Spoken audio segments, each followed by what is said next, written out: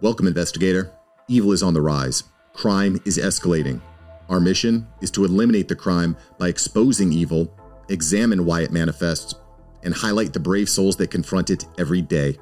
Join us as we work together to bring justice to every victim. Welcome to All Things Crime. Here's your host, Jared Bradley.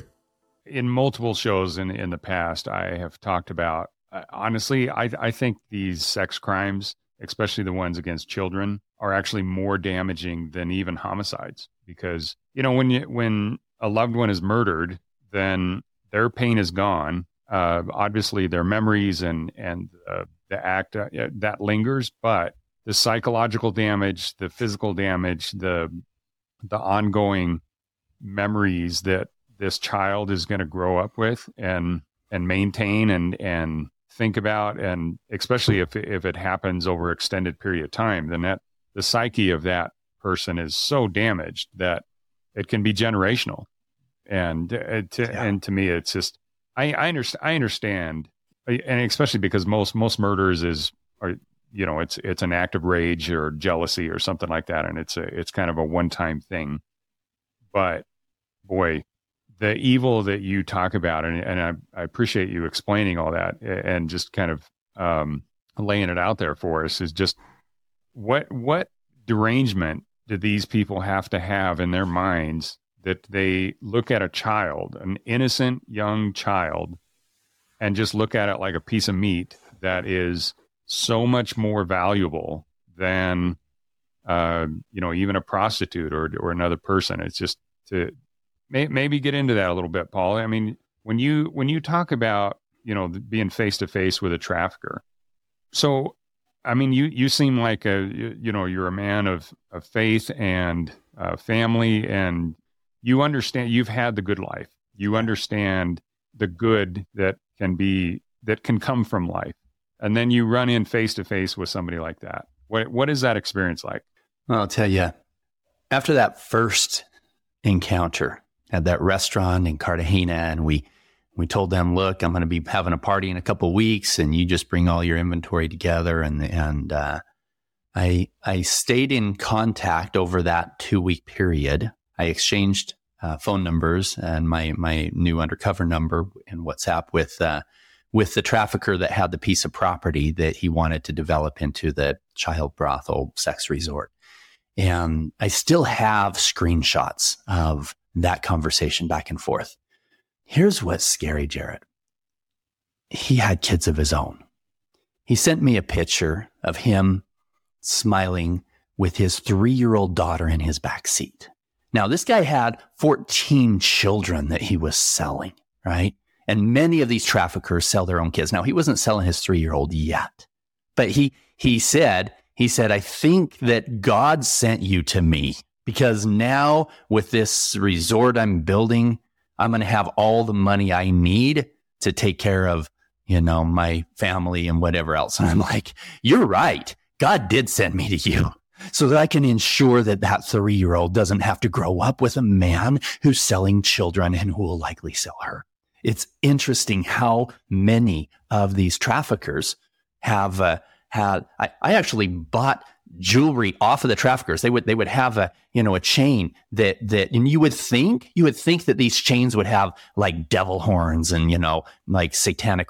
No, a lot of these traffickers had crosses on their chains. I'm like, really? Is that you just trying to justify what that? Do you not have a conscience? Do you not understand that Christ's teachings were the farthest away from what you're doing that you could possibly imagine, right? And it was a strange phenomenon how many of them were kind of, trying to justify or make up for the evil by having their rosary or having their cross or whatever else. And that was fascinating to me. Not very many of these traffickers had tattoos of scorpions on their cheeks, Now, yeah, there were a lot that were, and there were some super dangerous situations that we were in with some pretty high level traffickers that were super smart. And I had one where we had connected with this one trafficker, And he was like 6'3", big guy. And everybody cowered to him, scared to death of this guy. The guys in the clubs everywhere was just, you could tell he was man in charge. And then he said to me, he said, Pablo, he called me up on my burner phone. He goes, we need to meet. We connect together. And he jumps in the car. I've got my operators in there. I said, we're going to go see some more children, because if he takes me where the kids are, then we can geotag them. Right. And I said, no, we're setting this up for my boss. You take me more kids. I'll pay you some more. So he had taken us to some of the places that were holding the kids. And then he said, I'm going to take you to, he says, I'm the king, right? I said, what do you mean you're king? He said, I'm the boss. I said, oh yeah, it's very obvious. You're the boss of this whole city. He said, every boss has a boss, and I'm going to take you to see my boss. He said, he's in charge. He's in charge of everything from this city to this city, and his family's in charge of most of the country. And his family was like cartel, hardcore. We found out later he wasn't connected with them, but he was running the entire cartel organization in that area. And we get out of the car. He's man in charge, and you could see multiple guys that had eyes on us. And he has me pull out my phone, and he has me give me my business card. Fortunately, I had everything set up right, where my undercover card had a phone number that I had memorized, and he holds my card and he says, tell me your phone number. If I didn't have that undercover number memorized like that, we would have been shot for sure. And then he said, pull out your phone, show me your phone. And I pulled out my phone and I'm showing it to him. And he starts dialing on his phone just to make sure that it rung on mine, that the whole thing was set up. Fortunately, all the undercover stuff was set up properly. The phone rang. He smiles. He said, I like you. And then he took us to go see the kids. There's some super dangerous guys.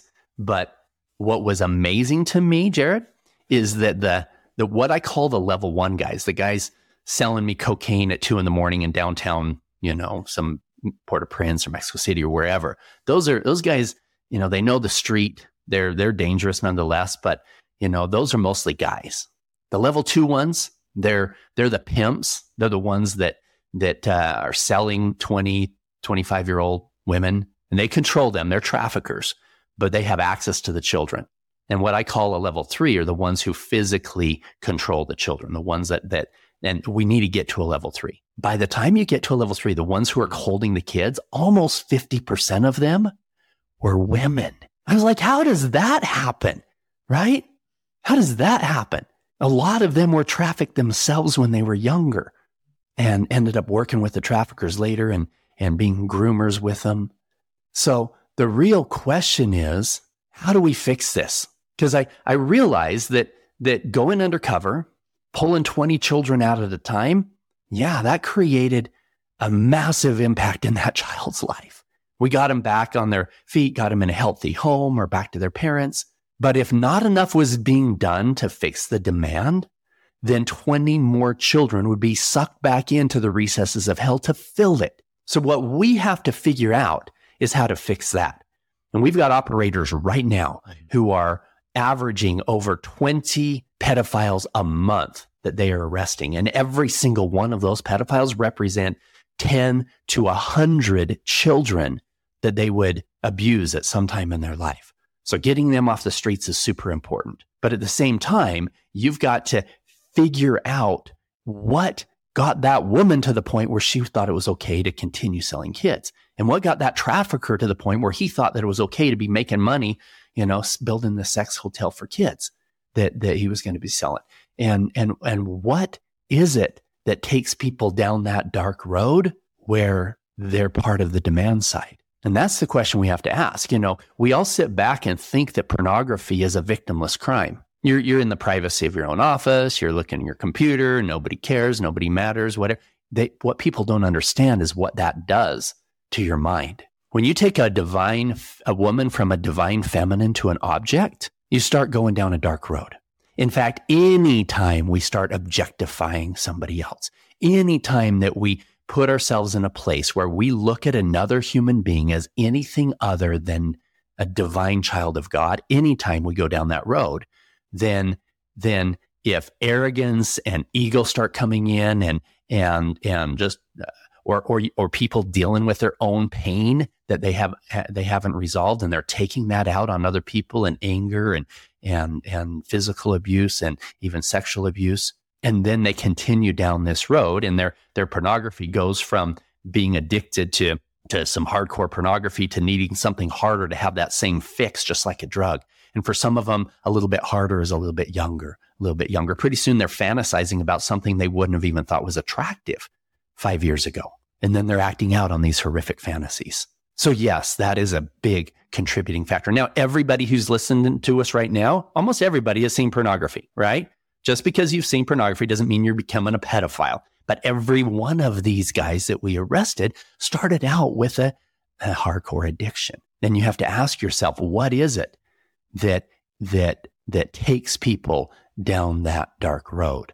And how do we break that chain way, way, way before a child is involved? Yeah, that is the question. I mean, what is it that takes people down any kind of a path that is really, not even necessarily sadistic, but, inflicting pain on other people. And what is it that, I don't know, it's just so interesting when you think about the spark and that light of God that everybody is born with.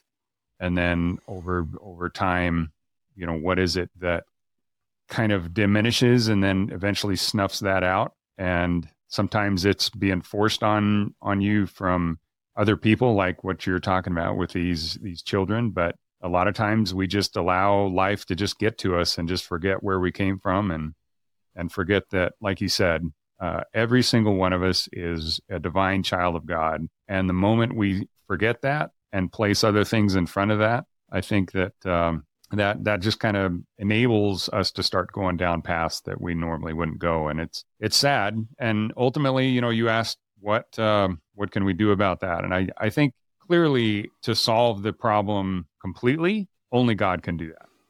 And but us as people here on this earth, especially ones that allow our physical to overcome everything else, because it's interesting, Paul, as you're describing these situations. I like to get into try to get into people's minds, and I talk to criminal psychologists and serial killer type of experts, and what is it about? Is it a trigger somewhere? Something that just clicks and makes them go a different path. When they get to the top of whatever mountain they're climbing, and instead of going the safe direction and the more humane direction, they go this other way. And is there something that snaps? And typically not, but there's always going to be choices that people make. And I think even these traffickers, especially, it's just mind-boggling to think that a guy can love his own children, or at least have some relationship with his 3-year-old, and yet go to work when I in quotations, and be able to.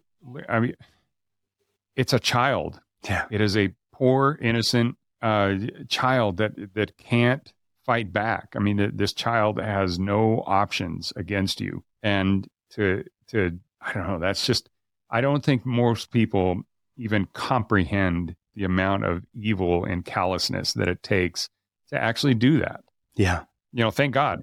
It's one of those where, how blessed are we that most people don't understand how to and can't do that, and would never be able to do that. But the people that can are the ones that I just think that just allow themselves to get so dark inside. And so I don't know if they're bitter, if they're just damaged, they just say, screw it. I've gone down this far. It doesn't matter from now on, what I do. But I don't know. I look at these situations and I'm like, what are these people? What is it that has brought them to this point that they could actually do that? Thanks for joining us. Your attention today brings us one step closer to exposing and eliminating the evil that brings crime to our communities. Hit subscribe and share this episode. Together, we will bring justice to every victim.